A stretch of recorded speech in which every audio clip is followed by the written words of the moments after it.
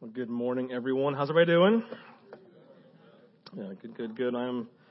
Thanks for asking how I'm doing. No, man, I'm excited. I'm excited for lots of reasons, but I am excited because I'm looking forward to the Falcons win next Sunday. Can I get a rise up? Yeah, that's it, baby. That's all I'm telling you. Like, I'm not going to lie. So let me tell you my dream that I had. Literally, a week ago, Saturday, I had a dream the day before we played Green Bay. And in my dream, this is a true story, by the way, true story.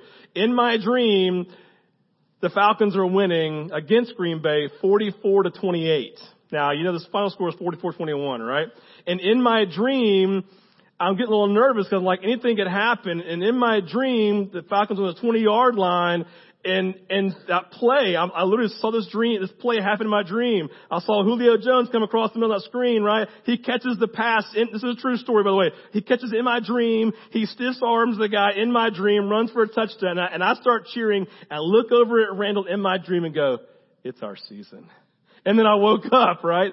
So either I'm a prophet or you can stone me next Sunday. I'm not real sure, but, no, it's exciting stuff. Good time to be living in the state of Georgia. So, all right, well, let's dive in this morning. We're in a series called Family Resolutions, and you all know about resolutions. You do them every year, and resolutions are this. I'm going to put the definition up here on the screen so that you can see it, right?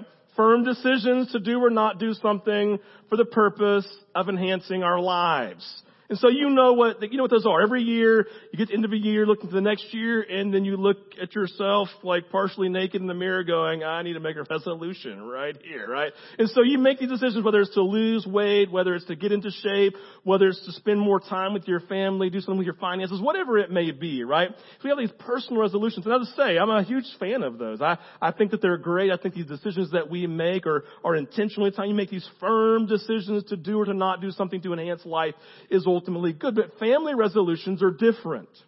We said 2 weeks ago that family resolutions are these resolutions that we make like Paul made, where he said, I resolve to know nothing except Christ crucified among you. Remember, he was talking to the Corinthians. He says, man, I resolve to know nothing apart from Christ among you, so that your faith would not rest on anything that I've said, but on the power of Christ.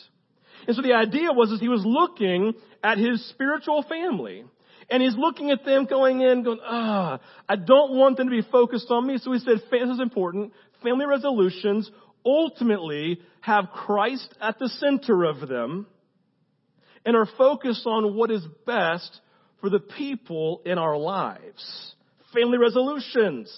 Christ at the center, so for I resolve to know nothing among you except Christ crucified. Christ at the center, because I wanted everything in your life to be great and to focus on Jesus and not me. So family resolutions have in mind this idea, these firm decisions with Christ at the center about what's best for those that we're in relationship with. And so we said, honestly, for most of us, the context of our relationships revolve around maybe marriage or our children, or if we're honest, around our finances, because so much of our life is affected by the way finances are impacting our home. And so for the next ever how many weeks, I don't know exactly how long yet, but we'll figure out once we get there, right? Get to the end, how long it's going to be, that we're going to focus on these pieces. We're going to focus on these family resolutions, Christ-centered, about what's not best for me necessarily, but what is best for those in my marriage, with my children, in the context of my finances. Why?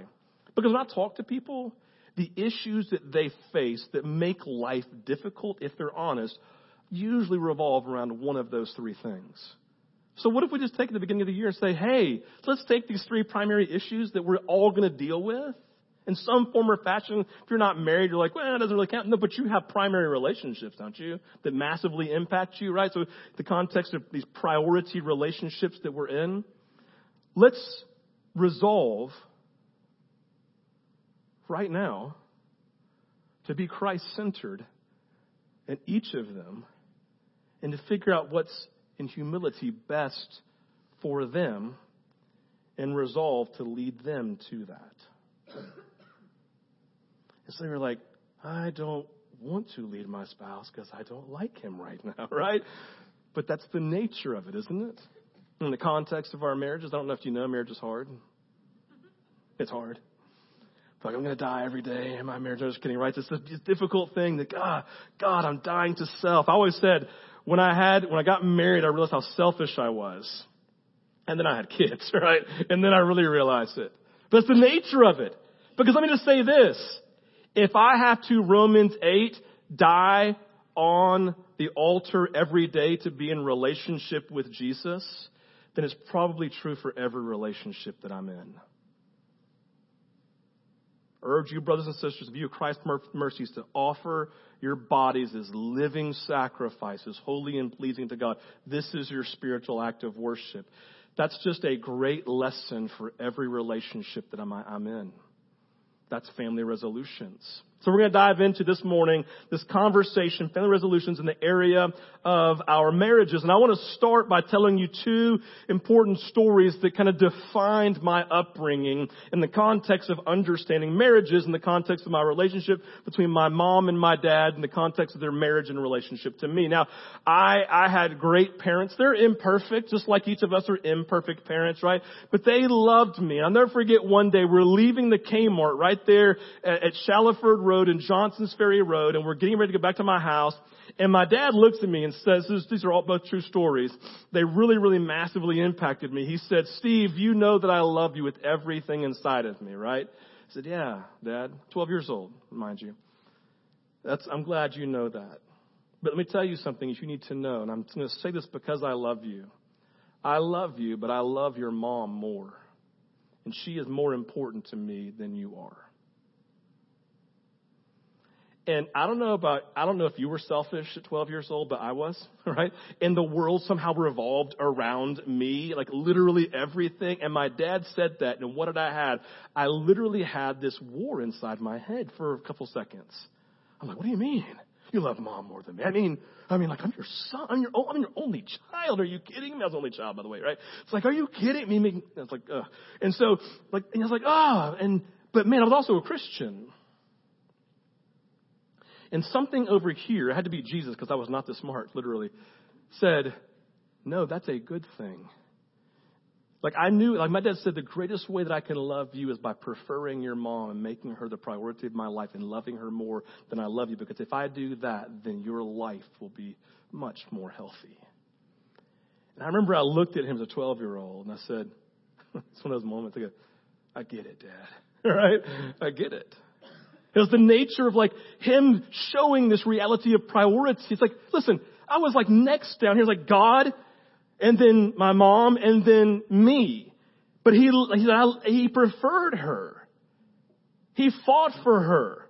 If I'm yelling at her, then he's not getting on my side and agreeing with me because he preferred me. No, he was always on my mom's side, even if he agreed with me. When I was 14, 15 years old, you all know that I'm a big bass fisherman. I got it from my dad. Okay, my dad's a massive bass fisherman. And so I'll never forget, 15 years old, we're at our church.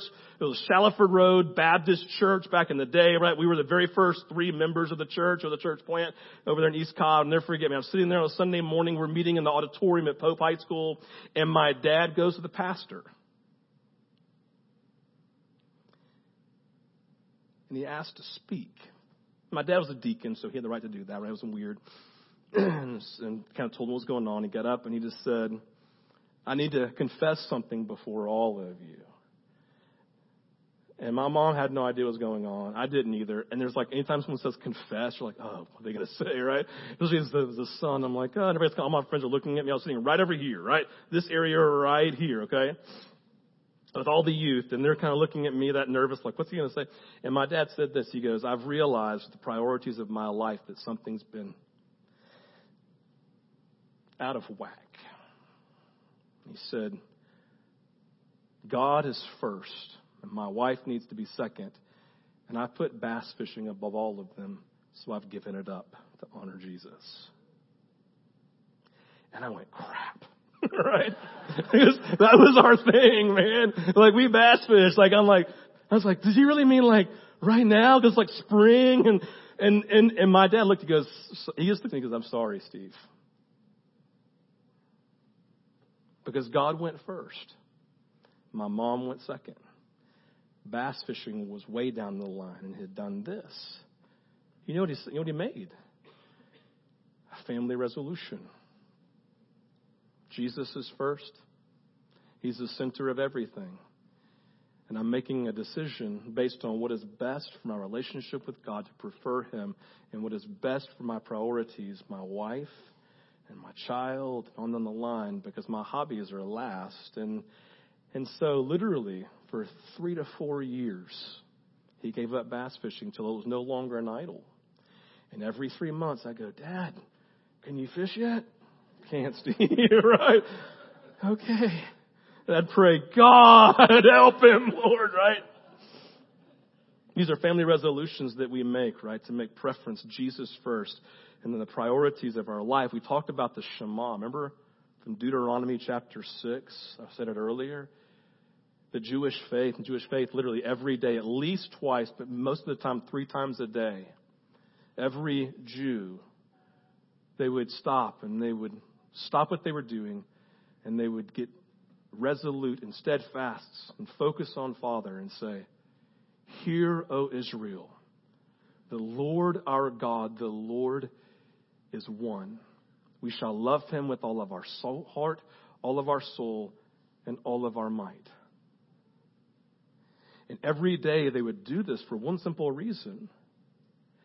It was a way of remembering and restating and centering themselves on the fact that nothing that was shiny, nothing that glittered, nothing that their culture offered, nothing of bass fishing, nothing of any other hobby, no other God, millions of God that they would probably come across in their lifetime because of the culture they lived in. None of those things mattered because there was just one God. He was Lord. He was center. He ruled everything. And every day they would center themselves on the fact, both when they went to bed, probably sometime in the afternoon, and at the end of the day, God, our God, is Lord, and He is one, and there is no other, and He is central, right? We said last week there's an intentionality of centrality of Jesus in our lives, and they would pray it every day. Let me just be honest with you.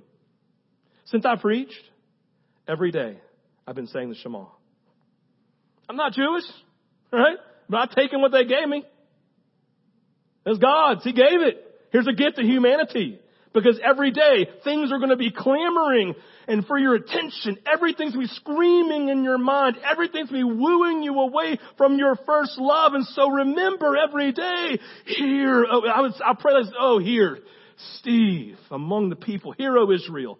Listen, Steve, the Lord your God is one. Every time something presents, every single time, fear, anxiety. Listen, every temptation that comes in my day, literally I pray it 15, 20 times a day. I'm literally doing this. I'm not just saying it to say, oh, right now. Literally, because I'm in need. I need to remember the centrality of Jesus every day in my life. I'm being intentional in my centrality of Jesus. Because why? I want to live and be a good husband. I can't be a good husband without Jesus at the center. I can't be a good dad.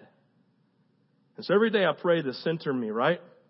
So this morning, remembering the centrality of Jesus, the idea He's first, right? And we want to make decisions of what's best, these resolutions. I want to begin with this question as we talk about marriage. Listen, let me just say this real quick.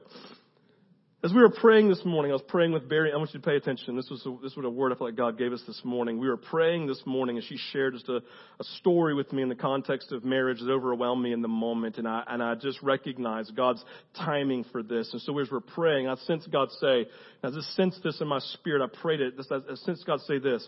There are those this morning who have believed a lie, and it's caused them to lose hope in their marriage. Remind them I'm God. And I always have hope. Remember, God is intentional about marriage. It's one of the very first things He talked about. Genesis chapter 2. We're going to look at it here in a bit. It was so important. He literally began creation. He created. He looked at Adam and said, man, this is not good for you to be alone, bro. Here she is, the stuff of your dreams. And he's like, oh, right? It was amazing. Also, they got married. It was like, oh, beautiful thing. And he was complete in the moment, right? God loves marriage. He fights for marriage. It's so intentional that in Mark chapter 10, when Jesus is asked about divorce, He just goes back to what God said in Genesis 2. It was that important. And then He added, because He was God, He said, and add to that whatever God puts together, don't let man separate. Even adding more weight to Genesis chapter 2. Oh, He's important. It's important. It's vital, right? And so in the context, marriage is huge. And here's the question to begin with as we talk about family resolutions around your marriage. Here's the question. It's on the screen. Who or what meets your deepest needs? Who or what? Because my dad, remember, it was kind of like a bass fishing thing. He's like, I wanted something to do. I wanted joy in life. I wanted satisfaction in life. I looked at bass fishing, right? Who or what meets your deepest needs? Every human being is made up of 4 basic emotional needs. Number 1, these are on the screen too. Let's look up here. Number 1, acceptance, knowing you are loved and needed by others. You have a basic emotional need of acceptance. You have a basic emotional need for identity. Knowing that you're significant. Someone thinks that you're significant. Your life has meaning. You're special, right? Not like, oh, you're special. I mean, like really, you're special, right? Number 3, a basic emotional need for security. Knowing that we are protected and that we're provided for. Like if you don't feel secure, you feel like you're just crumbling and falling away. The 4th basic emotional need is emotional need of purpose. Knowing that your life actually matters. That there's reason for living. And so the tension that we face, right, in the context of our lives and looking at our lives is that so often we look in wrong places to have these basic emotional needs met. So we just say this, and let's leave it up here, like every human being looks somewhere to have these needs met. Now, we know because we're all good Christians that God's supposed to meet all of these.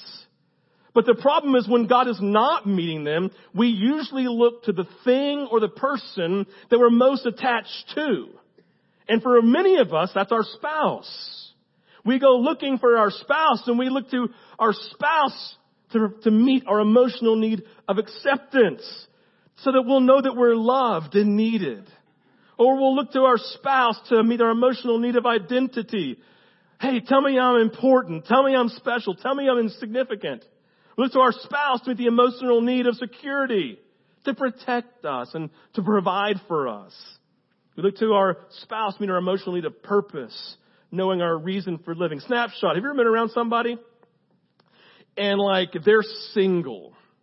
And like my buddy and I we called it the plight of singleness back when we were in college, right? It's what it felt like. And like on Monday, they're overwhelmed, they're depressed, their life has no meaning, they feel like they have no purpose, everything's overwhelming, and then Monday night they meet him or her, and you talk to them on Tuesday morning and life is perfect. That's a recipe for disaster. Because what they couldn't find over here, they all of a sudden found in a temporary sense in this person, and now they feel like they have acceptance, identity, security, and purpose.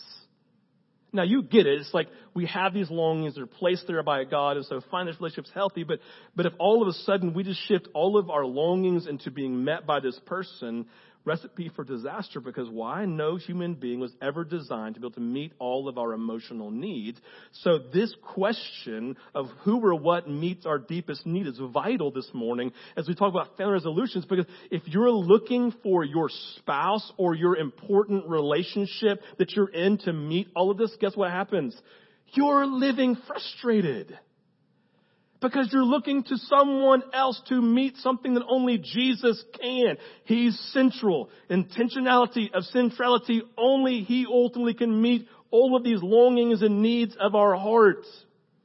And so it's a starting point, because if you trying to create resolutions revolving around an unhealthy view of your spouse, then it's not going to happen. It's not going to succeed. It's just not going to work.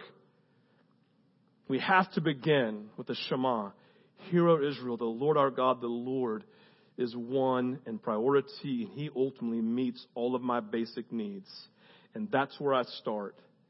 And once that's set in stone, then I can look to my marriage and figure out how it's supposed to work best. I'll just go ahead and let you in a little secret. Marriage is not about having your needs met, it's about meeting the needs of somebody else. If you want a good biblical understanding of marriage, it's not about love. Marriage was never based on love. That's not a biblical concept. That's a concept of Hollywood. It's based on our commitment to a person to bring out the best in them. That's why God put us in marriage. Not so they can make me happy, but so I can bring joy to them. It's a little secret. All right. So let's dive in real quick. We're going to look at the pillars of marriage this morning. We'll look at 2 this morning, then 2 again next week. I'll highlight these again next week. But primary first 2 pillars of marriage, and then we'll look at some more next week. And we're going to begin, like I've already said, in Genesis 2, verses 24 and 25. Here it goes. You can turn your Bibles there if you want to. I'm reading from the, I think, English Standard Version. I can't remember. It says this. It's on the screen, though. That is why a man leaves his father and mother, is united to his wife. They become one flesh. This was my favorite verse before I was married. And Adam and his wife were both naked and they felt no shame. That was my favorite verse. I'm not going to lie. It's kind of terrible, but I was like, I love that verse. God, let me have that. So, I'm just being honest. My gosh, these holier nows, right? All right. The first pillar we see in these 2 verses, there's 4 pillars, the first 2, is the pillar of priority. The pillar of priority. So listen, this is not a foundation. This is a pillar built upon the foundation of who? Sunday school answer. Oh my gosh. Michael, say it louder. Jesus. Thank you very much. Okay. I heard him. Yeah, we built on the foundation of Jesus.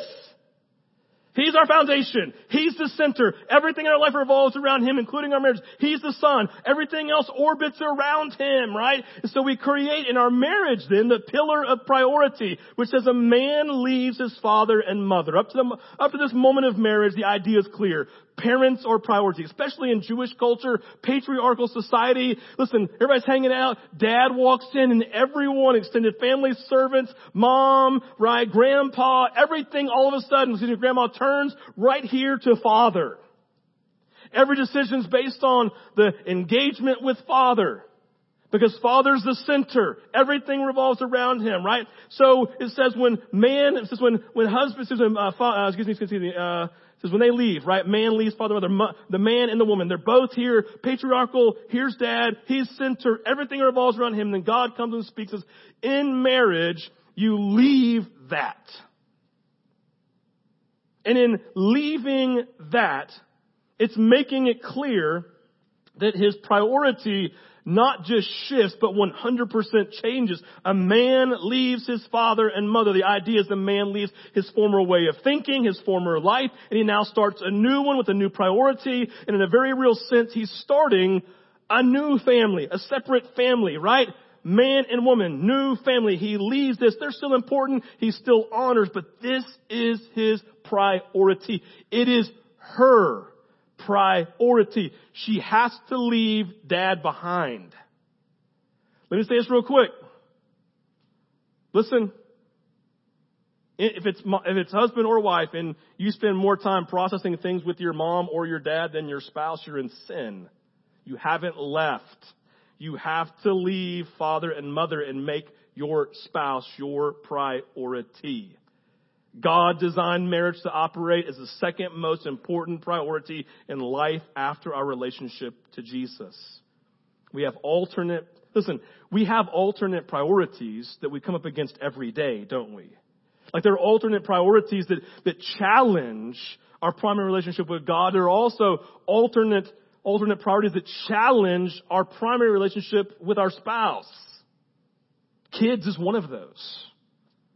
Jobs is another huge one. Hobbies, like my dad talking about it. We have all of these alternate priorities that challenge us every day. Our primary relationship with Jesus and our priority relationship with our spouse. Think about this story, and I'm not trying to be cliche here or sexist, but just going to create this story.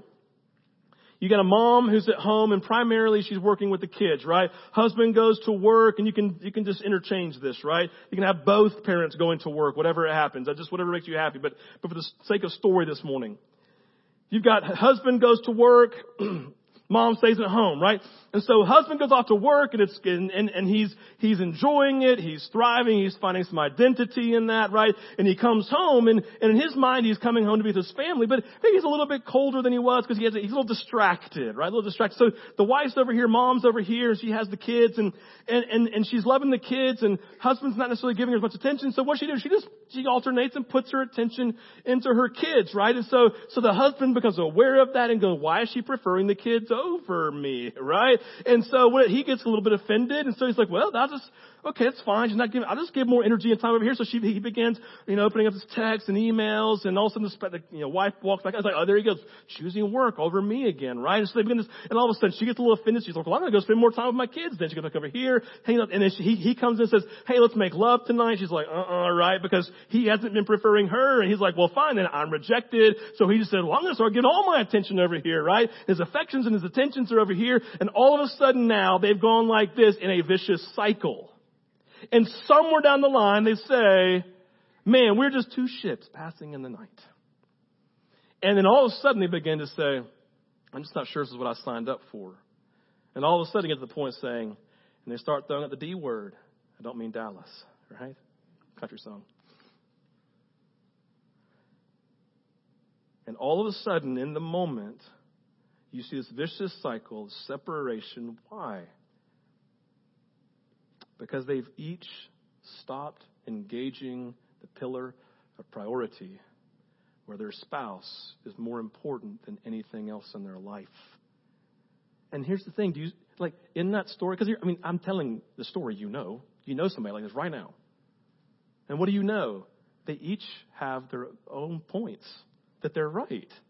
Right? That's the tension. It's not like, oh, he's terrible. It's all the man's fault. No, there's a mutual reality. They both haven't fought for the pillar of pursuit in making each other the priority of their life.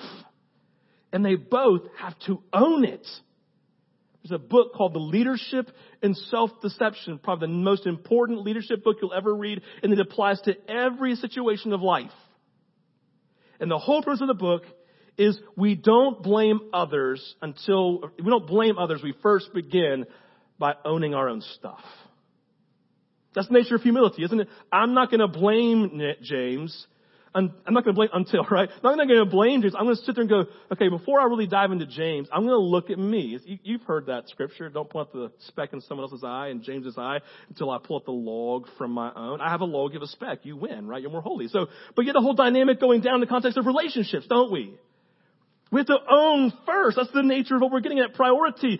Spouse first. I own my own stuff first. I don't blame. I own. Listen, I don't blame.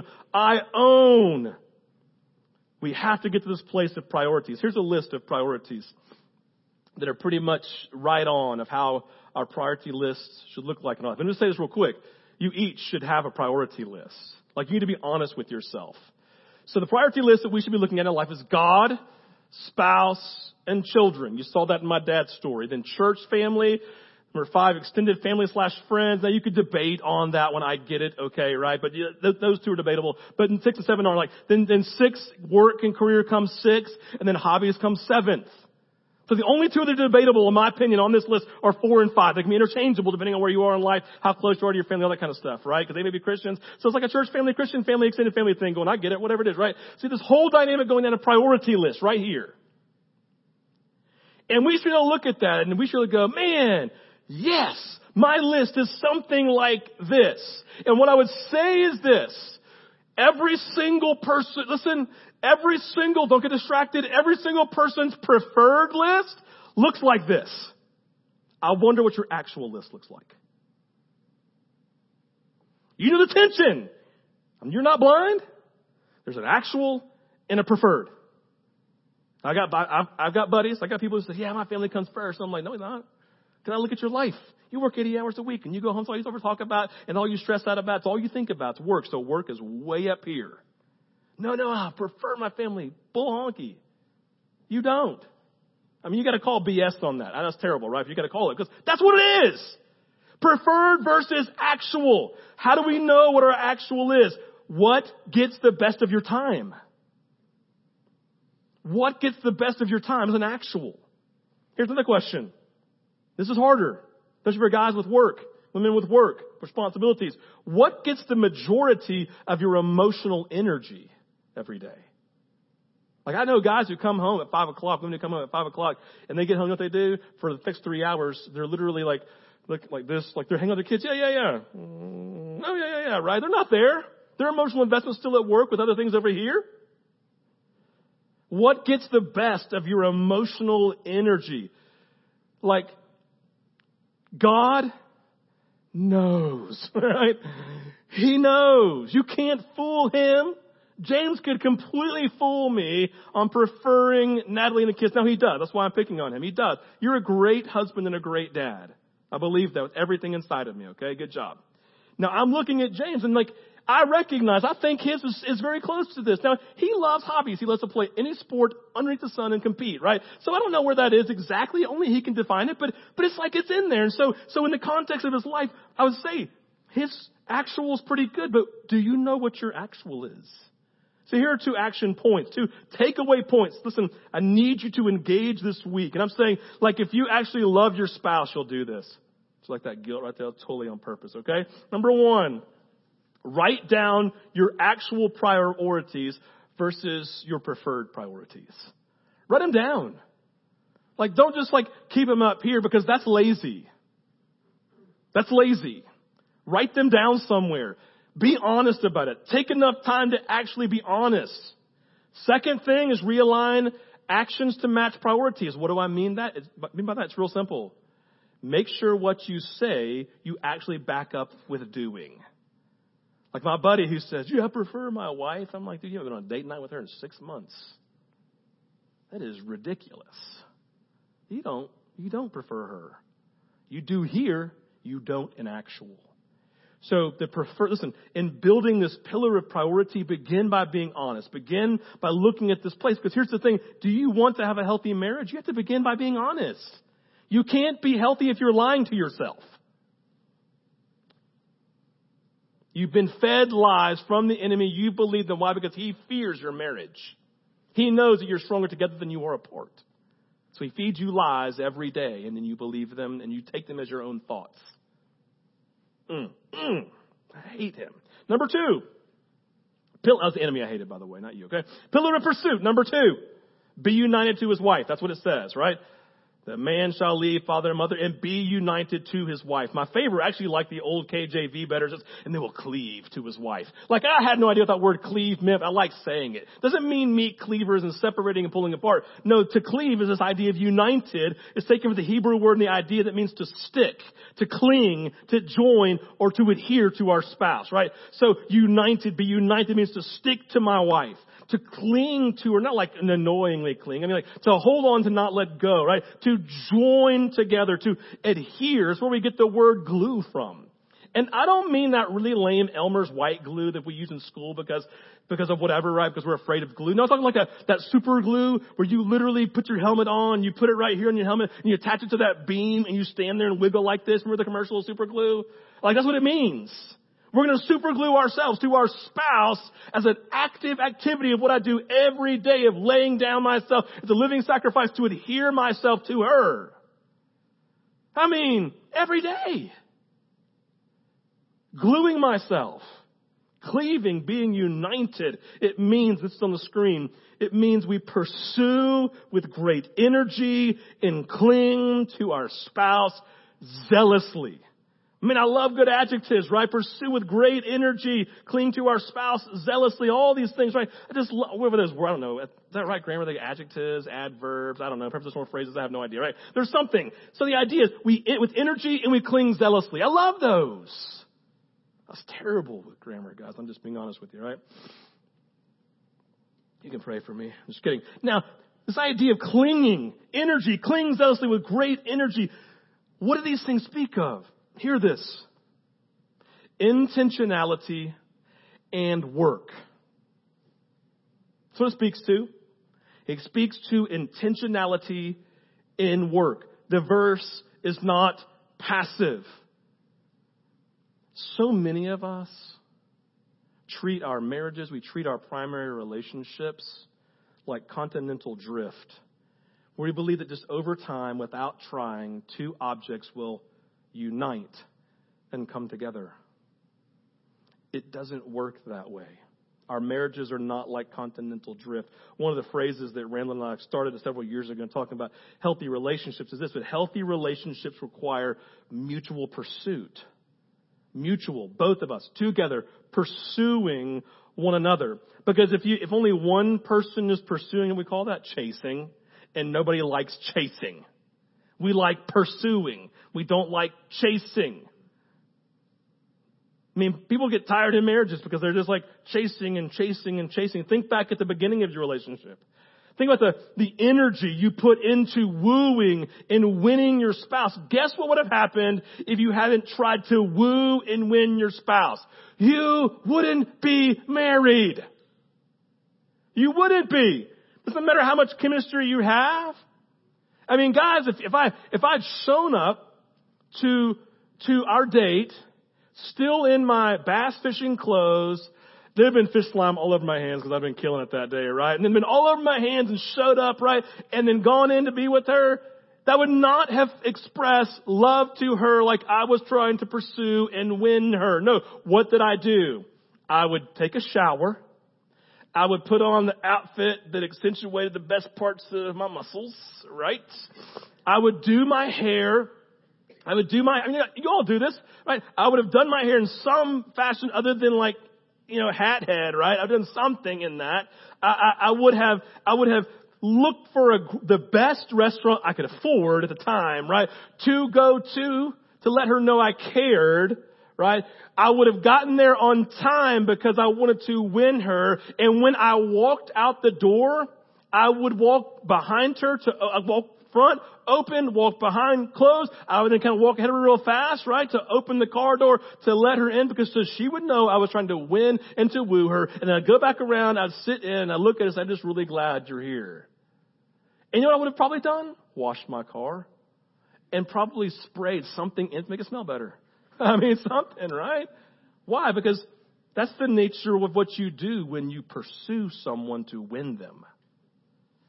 That's what you do. You think back to all the energy.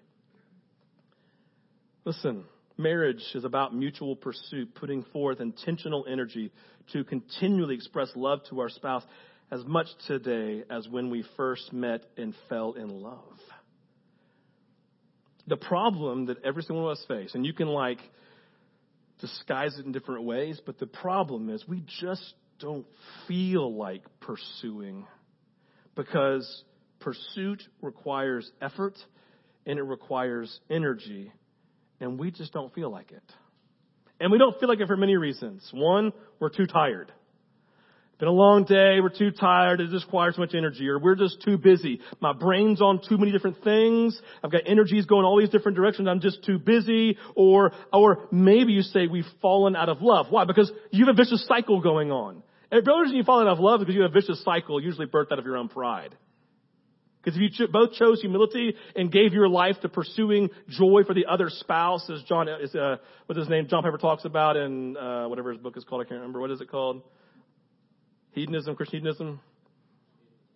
No, the purpose of God. What is it? Anyway, I can't remember. He has this great chapter. Sorry. He has this great chapter talking about marriage. It says, man, marriage is simple. You both spend the greatest amount of your energy and time bringing joy to your spouse. Mutual pursuit. And then that joy is expressed for both of you. That's the idea, right? Because we don't feel like it. And the part of it is we feel like we've fallen out of love, or it feels pointless. Why? Because you've been chasing for so long. This is where the pillar of pursuit must be embraced. Regardless of how we feel, we can't let our emotions lead us to wrong decisions.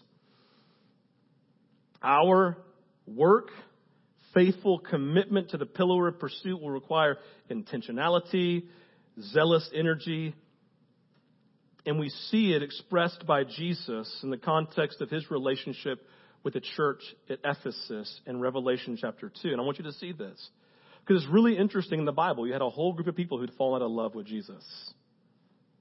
He comes in verse 4 and 5. He says, he's talking about all these great things he actually appreciates about them in the context of their relationships. But I have this against you. You have abandoned the love you had at first in our relationship. You've abandoned your first love. Remember, therefore, from where you have fallen, repent and do the works you did at first. He's giving a recipe and an equation here of how we re-engage a love that we've lost in the context of this relationship that we are in. So three different things here. Number one, we have to remember from where you have fallen, right? The idea is it says, listen, just remember from where you were. You were up here. We were up here in our relationship. Remember. Don't remember the feeling. Feelings flee, right? No, remember the effort and the energy and the commitment and the zealous energy you gave towards the relationship regardless of feeling.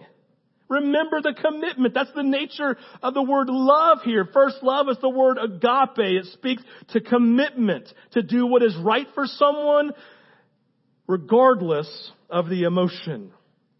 It's agape love. The type of love he's calling them back to. Not a feeling love, but a commitment to do what is right for someone else regardless of emotion.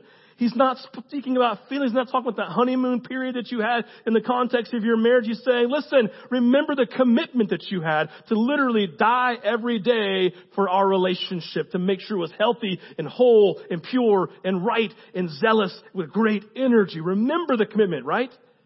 And the idea is this: if we wait for our emotion to wake up to go do something, guess what we'll do? Nothing.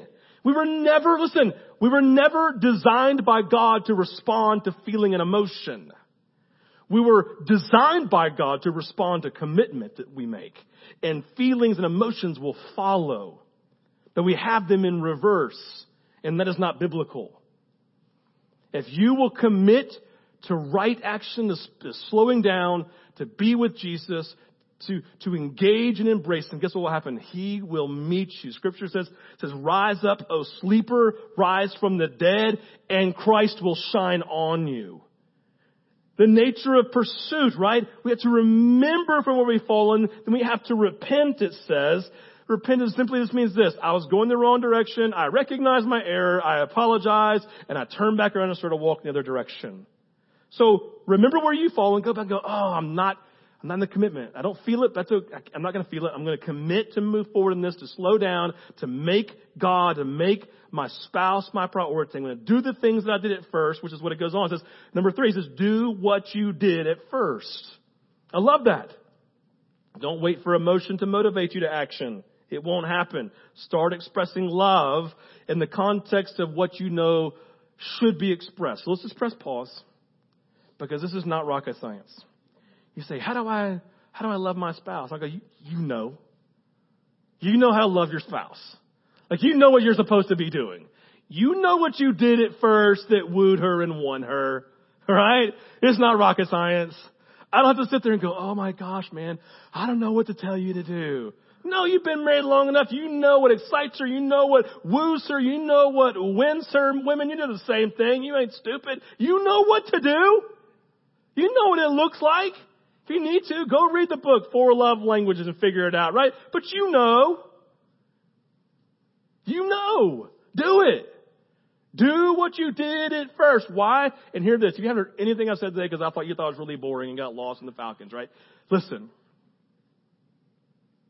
I think this is on the screen. I can't remember. Never, ever stop winning your spouse. Everything be summed up in that. Never, ever, to the end of time, stop winning your spouse. It requires time. It requires energy. I know you don't feel like it, because you have your own story in the context of your own vicious cycle that you found yourself in. And you're sitting here this morning going, I hope he's listening. He better be listening to this, because Steve's talking right to him. I should have told you in the beginning. Listen for you. Your spouse isn't here, all right? Here's the deal. You know what God told me last year with Randall? Stop trying to fix broken places and just love her. Because every spouse is aware of their spouse's broken places, right? And God never asked you, never committed to you to fix your spouse. He says, love her, love him. It's not your job. Whose job is it? It's God's job to convict. So it's really clear.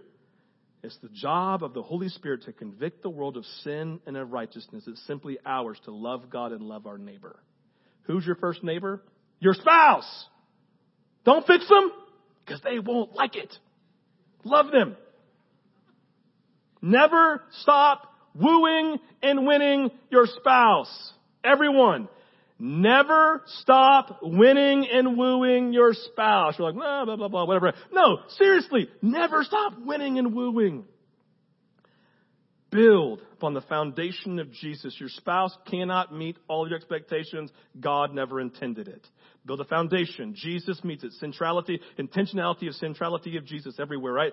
Secondarily, I build these pillars. The first pillar is the pillar of priority, then the pillars of pursuit. I'm going to build these things. Let's pray. Harvest, you can come forward. Jesus, I'm thankful today that you love the marriages that you placed us in. How do we know if we married the right person? It's real simple, God. If we married them, we are.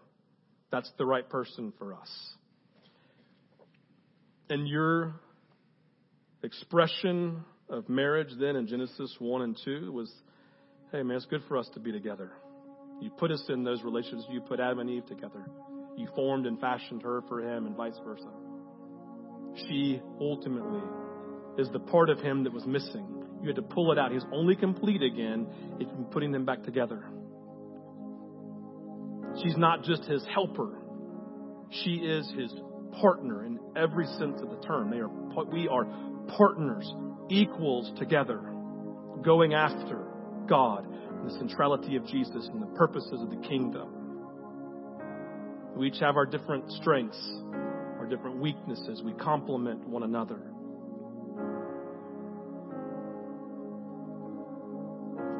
And I pray, Jesus, today, we spent the last 50 minutes talking about the second most vital relationship in all of humanity, marriages. And Father, we confess that we are really bad at them. God, all of us could just say in one degree, we just don't feel like it in certain areas. And so, Father, we're asking, Lord, that you would convict us this morning of this pillar of priority, Lord. You would awaken that reality inside of us. We would choose that. We'd be honest. We ask for grace, your help, your blessing today, God, to become good at the pillar of pursuit, to make our spouse our primary pursuit, and to not give up at ever winning and wooing and doing what we did at first, and then turning back and saying, God, we ask forgiveness and asking forgiveness from our spouse for not loving well, for turning away. And then, God, I pray you just give us the energy, give us the desire. God, I pray as we turn to you that your Holy Spirit would flow then and empower us to do what we did at first.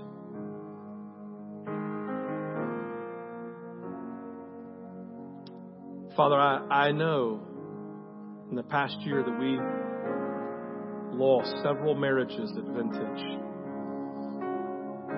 And honestly, God, I just confess that every single one of them broke me to the core of my being. I pray for them. I pray for those, God, who walked through difficulty. I pray for those, God, who got caught in the vicious cycle, Lord, and it was overwhelming. God, they stepped out. I just pray grace upon them. There's no condemnation for those who are in Christ Jesus. I release the guilt in Jesus' name. I pray for those today who feel hopeless. I just go back and say, God, you know my heart. I really mean there is no guilt and condemnation for those who are in Christ. I just pray, God, that you remove that spirit of guilt in Jesus' name right now off of people. Secondarily, I pray for those, God, who just like the end of their rope. Jesus, we hope and believe in Jesus. You're the only one, God. I pray today you would convict literally the hell out of people. The lies they've believed in Jesus' name. And that you would give them hope, that they would see Jesus high and exalted. And they would know that he alone is Lord and that he can meet all their basic needs in Christ. Holy Spirit, come. Awaken them. I pray, God, a hope would arise in Jesus' name. Out of the ashes, that hope would arise in Jesus' name. Come, Lord. And pray for our marriages, Lord. Jesus, this only happens if you empower us towards it. And we ask for your help today. We are officially done with the service. We're going to stay and worship for a while. If you need to go, y'all can jet. Have a great day. Just make sure that you do your action points. And don't forget your kids. It's pretty important. Offering baskets are right here. If you came this morning prepared to give, prepared to be obedient with at least that 10% to say, God, again, I don't want money to have an unhealthy place in my life. Tithing was created for that purpose, so that money would never own us. And he says, here's my gift to you, a tithe, so that you would know that money can never hold you captive. When you give this morning as the Lord leads, there's a box right here, and the door's out, and there's a giving kiosk if you just hate doing that inside this building or in this room. Ministry teams, go ahead and come forward. They're available on both sides. What do they want to do? They just want to pray for you and every need that you have, whether it's your marriage, whether it's your children, whether it's your finances, whether it's your own physical healing, whatever it may be. They want to pray for you. And then our communion. What is communion? It's just simply an expression of the good news of Jesus. He saw dying people in chains. He came and died, was resurrected to set them free. And we celebrate that. So you respond as the Lord leads today. You guys have a great week. Come back next week prepared to talk more about this. We love you guys.